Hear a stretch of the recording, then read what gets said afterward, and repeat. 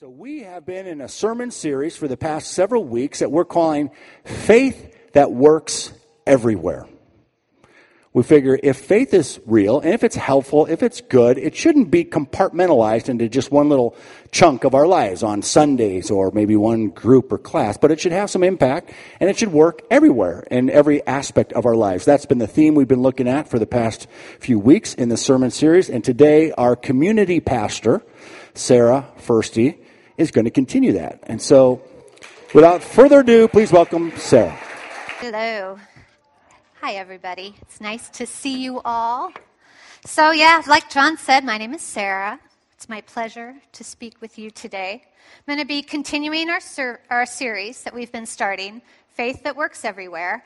And I've come to believe that faith that works everywhere is really just faith that actually works. Because if it doesn't work outside these walls, what is the point, right?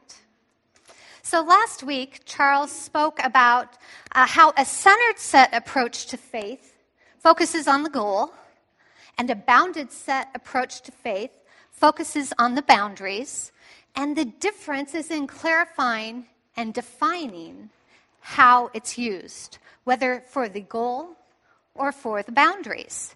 If you weren't here last week, I encourage you to listen to his talk. It's on iTunes. You can get it on our podcast, or not podcast, we don't have a podcast, but we do have an app. We have an app, or the website. Check it out. I think you'll really enjoy it. Now today we're going to continue along the same theme of goals versus boundaries. Because sometimes in life we wonder if life will work better if we put some boundaries in there. And so today let's think of these boundaries as the rules we keep in our life. Rules that we follow to help us be the person we want to be or get to the places that we want to go. A rule is a prescribed guide for conduct or action. And whether we're aware of it or not, we have rules in our lives. It might be what got us out of bed this morning. It might be what kept us out of jail last night. Or it might be why we're sitting here right now. Some of the rules in our life are externally imposed. They're a part of living in society, created to maintain safety and order, to protect property and rights. Some of these rules we keep, and some we choose to ignore. For example, I keep rules that are on signs. I keep off the grass. I stay out. I curb my pet. If I see a rule on a sign, there's a good chance I'm going to follow it. Unless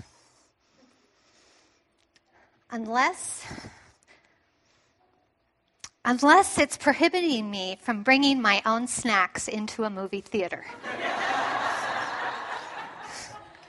Do we have any movie theater owners here before I go further? This is one rule I have no problem breaking. This is one rule I go at great lengths to break. I've snuck in pizzas, Shake Shack, burritos, candy, drinks, you name it, I've snuck it. I know they don't want me to do it. I see the sign posted, no outside food or drinks. But somehow I've rationalized why it's really okay. If they're going to charge those prices, they expect me to bring in my own food. One of my favorite things to do on a day off is to go to a morning movie and sneak in an egg sandwich and a coffee. And now that movie theaters have started checking bags, this has got a lot more complicated. So I've tried using the layering system. I use that leather bag sitting right there. The bottom layer is coffee and egg sandwiches. The middle layer is wallet, notebook, makeup bag. The top layer is scarf. So you walk in and they say, "Can I look in your bag?" And you remove the scarf and they see your wallet, right? It works pretty well, doesn't it?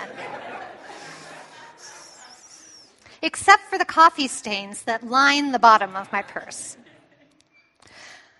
Rules are everywhere. And the ones that affect me the most are not keep off the grass or speed limits or movie theater rules. It's the rules that I've self-imposed in my life. It's easy to use self-imposed rules to help me set the course of where I'm going and what I'm doing. Because it seems like there is a rule out there that will make everything in life better. Just this week, here's the articles that I looked at. 10 golden rules of productivity, 21 organizing rules to live by, 7 rules for a truly beautiful friendship, 20 rules of work you must never ignore, 10 essential rules for living your best life, and 8 great family rules to help any home. I didn't want to stand up here and read a longer list of articles, but I could have given them to you. So a few weeks ago, I started thinking about this idea of self-imposed rules. And it made me want to set a 3-minute timer and see what rules I could find in my life and jot them down. Here's a list of what I came up with in 3 minutes. Drink a smoothie every morning. Watch the blender before drinking the smoothie. Warm up coffee mugs with hot water before filling them with coffee. Kiss John every morning. Read the New York Times daily briefing before doing the crossword puzzle. Exercise at least 3 mornings a week. Strength train 2 mornings a week. Make the bed before leaving the house. Don't eat sugar. Don't crowd, rush, or squeeze by the elderly or people with babies when exiting the subway or on the subway steps. Keep a glass of water on my desk, eat a light lunch, answer emails within 24 hours, keep my phone on with me at all times, do anything I can to make people feel comfortable, check in with coworkers at the office, don't discuss politics with my aunt, put drinks on a coaster. Wait till everyone is served before eating. Don't swear. Eat only 1 shack burger per meal. Step outside the office to make personal calls. Don't eat a whole order of fries by myself. Walk 10,000 steps a day. Be nice. Say goodbye to coworkers before leaving the office. Say yes more than no. Take shoes off when coming in the house. Avoid white rice. Hand wash knives. Cover plates in the microwave with wax paper. Put away shoes. Eat lunch away from my desk. Don't burp in public. Don't eat with my mouth open. Listen more than speak. Select the cheapest menu option when eating out.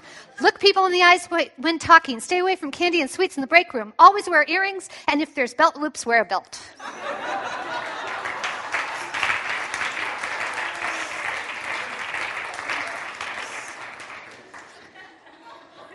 Isn't that... Do you feel like you really know me now? And now it's your turn. Find a pen and a program. If you don't have one, Edith is happy to give you a pen or program, so wave your hand. And we're going to take some time. Now, this is a little bit of a competition, so try not to start yet. I'm going to set a timer. Okay? And we're going to refer to this later. So it would be great if you kind of played along and did this with us. So we're going to take 2 minutes and just try to identify rules you might have in your life and write them down. Okay? Are you ready? On your mark, get set, go.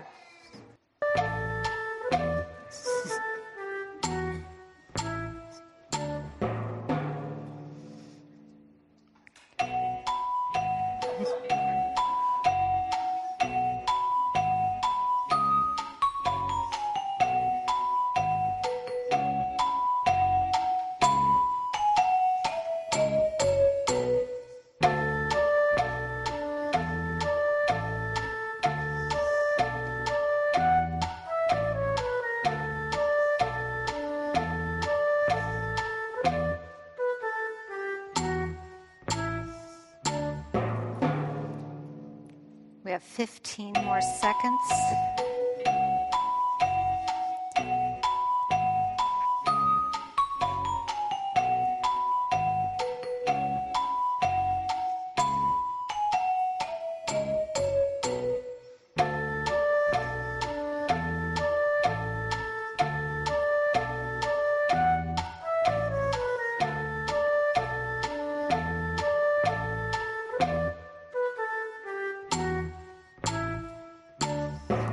Okay.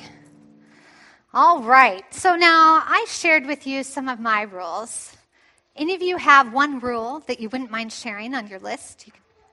So I just want to clarify, I put up this huge list of rules. Am I able to keep those rules all the time? If you know me at all, you can join me in heartily saying, no way. It's not possible. I was pretty shocked at how many rules I came up with. Sometimes I try to say they're not a rule, I'm just living intentionally. And some of these rules, though, are silly. Belt loops, belt. Some are meant to streamline my life. Some are meant to bring order. Some rules are handed down from my parents. And some rules point to a greater theme in my life. Areas where I feel out of control. Where I feel the need for something to keep me going in the right direction. For me, one area in particular where the rule mentality really comes into play is food. I have a lot of rules around food and exercise. They're an example of a theme in my life. These rules feel super, super important for me to follow because I feel like I can't trust myself to take care of my body without them. It seems easier to create a rule than to listen to what's going on in my body and what I'm feeling and to adjust my eating accordingly. Seems like a lot of work to reflect on and understand my relationship with food. I want rules to replace the work that would be needed to develop that kind of relationship. And if I put enough rules into place, then I don't need to be super self-aware or diligent about developing a healthy relationship with food. I don't have to look at my attitudes, my doubts, my insecurities, my judgments, or my needs. I just follow a rule. But I can't follow rules for long, or my rules don't work. I don't get the results that I want. So I have to come up with more rules, more stringent rules, or easier rules, depending on the situation. It all boils down to this: roots, shoots, and fruits. Isn't that clever? My rules are meant to help produce the fruits I want to see in my life. The work of those rules, many times, is to get the fruits by chopping down the shoots that don't line up with that goal. In my case, shoots of weight gain are chopped down with rules of a strict diet and exercise. These rules sometimes keep my outward behavior in line, but they don't address the heart. To get the fruits, I've cut the shoots and ignored the roots. And it's the process of tending to the roots instead of freaking out over the shoots that brings the fruits of life in all its fullness. Because God's life-giving work is done in the heart. It's all about the heart. We read in 1 Samuel 16:17, the Lord doesn't see things the way you see them. People judge by outward appearance, but the Lord looks at the heart. That outward appearance isn't just our physical appearance. It's our external actions as well. Proverbs 4:23, guard your heart above all else, for it determines the course of your life. This desire to adopt rules to make life work, to help set the course for our life, isn't anything new. 2,000 years ago, a community faith was doing it right and left. And the Apostle Paul noticed it and wrote a letter to the Galatians to talk about it. I'm going to read you a condensed version of that letter. And afterwards, I'm going to ask you some questions. Here we go. This letter is from me, Paul, an apostle. I greet you with grace and peace. Friends, I'm shocked to hear that you are turning away so soon from God and now following a different way that pretends to be the good news, but is not the good news at all. We Jews know very well that we are not set right with God by rule keeping. How do we know this? Because we tried it. We had the best system of rules the world has ever seen. We became convinced that no human being can please God by self-improvement. Rather, we are set right with God by trusting Jesus. I know this is true because I tried keeping rules and doing all I could to please God, and it didn't work. So I quit being a lawman so that I could be God's man. So to go back now to that old rule-keeping, peer-pleasing religion would mean abandoning my relationship with God. Answer this. Have you experienced God working in your lives because of your strenuous moral striving or because you simply tried to trust him? After starting your Christian lives in the Spirit, why are you now trying to become perfect by your own human effort? Rule-keeping does not naturally evolve into living by faith, but only perpetuates in more and more rule-keeping. But by faith in Christ, you're in direct relationship with God and placed in his family. In Christ's family, there can be no division between Jew and non-Jew, slave and free, or male and female. All are equal. We are all in common relationship with Jesus Christ. Christ has set us free to live a free life, so take your stand. Never again let anyone put a harness of slavery on you. I am emphatic about this. The moment any of you submits to any rule-keeping system, Christ's hard-won gift of freedom is squandered. For in Christ, neither our most conscientious religion nor disregard of religion actually amounts to anything. What matters is something far more interior. What matters is faith expressed in love. And what happens when we live God's way? He brings gifts into our lives, much the same way that fruit appears in an orchard. The fruit of the Holy Spirit is love, joy, peace, patience, kindness, goodness, faithfulness, gentleness, and self-control. Legalism and rule-keeping is helpless in bringing these good things about. Actually, it only gets in the way. Now, since this is the kind of life we have chosen, the life of the Spirit, let us make sure that we do not just hold it as an idea in our heads or a sentiment in our hearts, but let's work out its implications in every detail of our lives. So make a careful exploration of who you are and your work you have been given, and then sink yourself into that. Each of us is an original. But don't be too impressed with yourself and don't compare yourself with others. Each of you must take responsibility for doing the creative best you can with your own life. To wrap up, can you see the central issue in all of this? It's not what you and I do for God. Rule keeping, trying to meet biblical requirements, following some moral program, none of that matters. It is what God is doing that matters, and he's creating a totally new creation. So follow the Holy Spirit. Don't follow the law. Now, my friends, I pray that you will deeply and personally receive all the blessings that our Master, Jesus Christ, gives you. Amen. Amen. So we're going to take... Yeah, good for Paul. Good going, Paul. So let's take some time and let this passage settle in our hearts. We're going to take a few moments of silence. There's going to be some questions on the screen to help you reflect.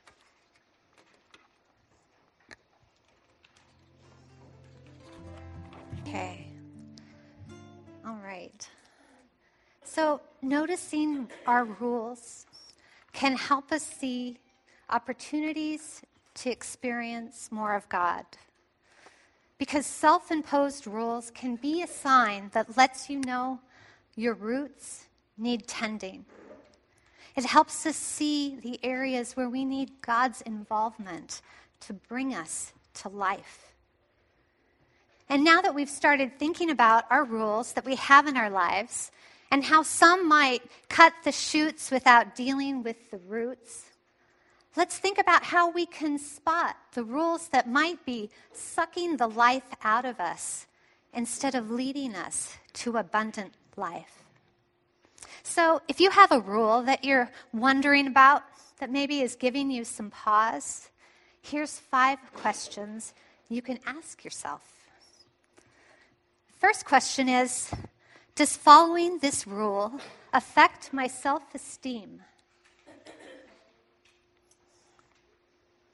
If I have a rule about running and I notice that I only feel good about myself on the days that I run, that requires some reflection.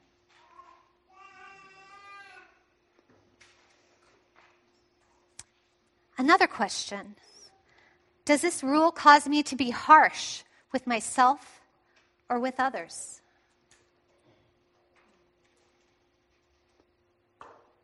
Sometimes following rules can cause us to beat ourselves up. We beat ourselves up if we don't do the rule, or maybe you beat yourself up so you will do the rule. Or maybe it causes us to judge the people who don't follow our rule.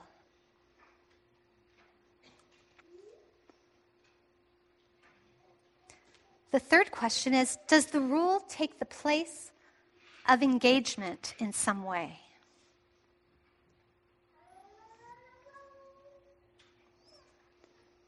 Rules can make it easy to go on autopilot, and that comes in handy. But over time, it can make life feel like it's full of meaningless obligation.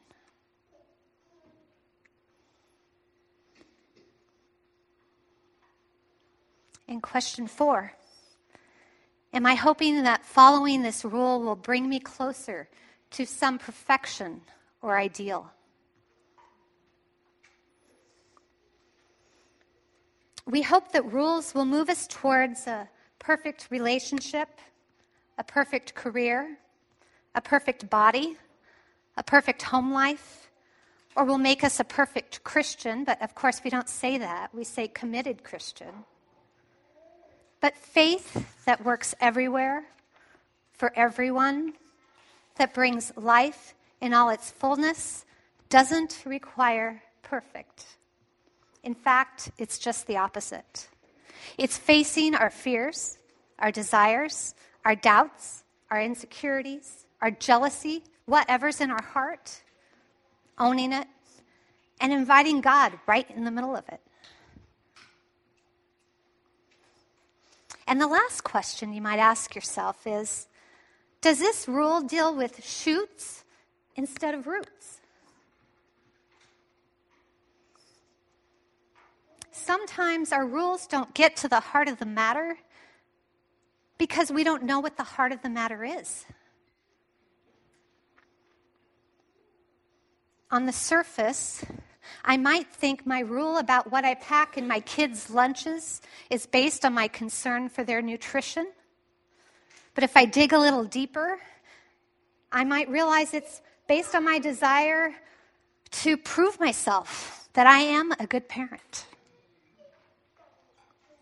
Is my rule about reading the Bible regularly because I want to interact with God? Or is it because I'm worried he won't bless me if I don't? Shoots instead of roots? So these 5 questions can help us take a closer look at our rules. And if you noticed a yes to some of these, it might merit a conversation with God. And don't hesitate to talk to him. His kindness and his gentleness will surprise you. I sometimes start this kind of heart-to-heart conversation with this prayer from Psalm 139. Examine me, O God, and know my heart. Search me and know my anxious thoughts. Point out anything in me that is heading in the wrong direction, and lead me in the way everlasting.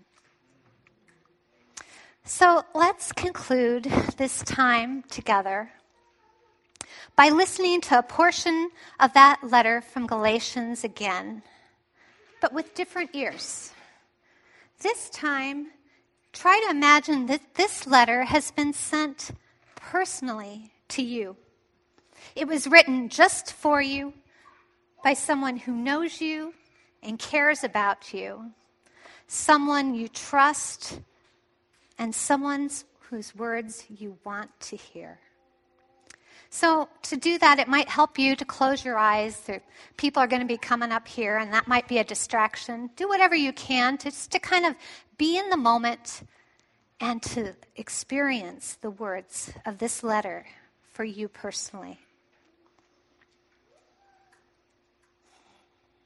My dear friend, have you experienced God working in your life because of your strenuous moral striving?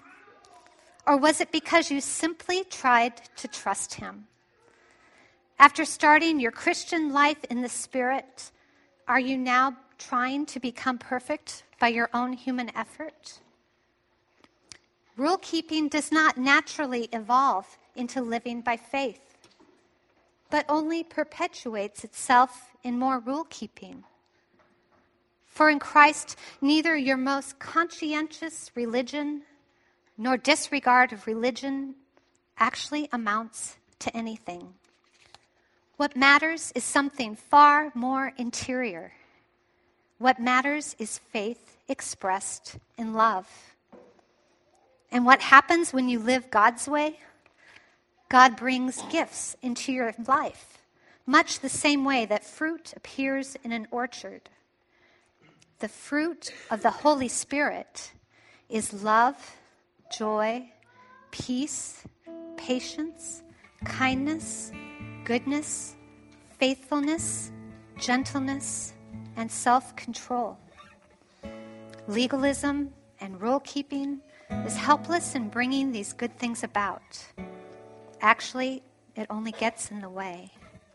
Now, since this is the kind of life you have chosen, the life in the Spirit, make sure that you don't just hold it as an idea in your head or a sentiment in your heart, but work out its implications in every detail of your life. So make a careful exploration of who you are and the work you have been given, and then sink yourself into that. You are an original. To wrap up, it's not what you do for God. Rule keeping, trying to meet biblical requirements, following some moral program, none of that matters. It is what God is doing that matters. And he's creating a totally new creation. Now, my friend, I pray that you will deeply and personally receive all the blessings that our Master, Jesus Christ, gives you.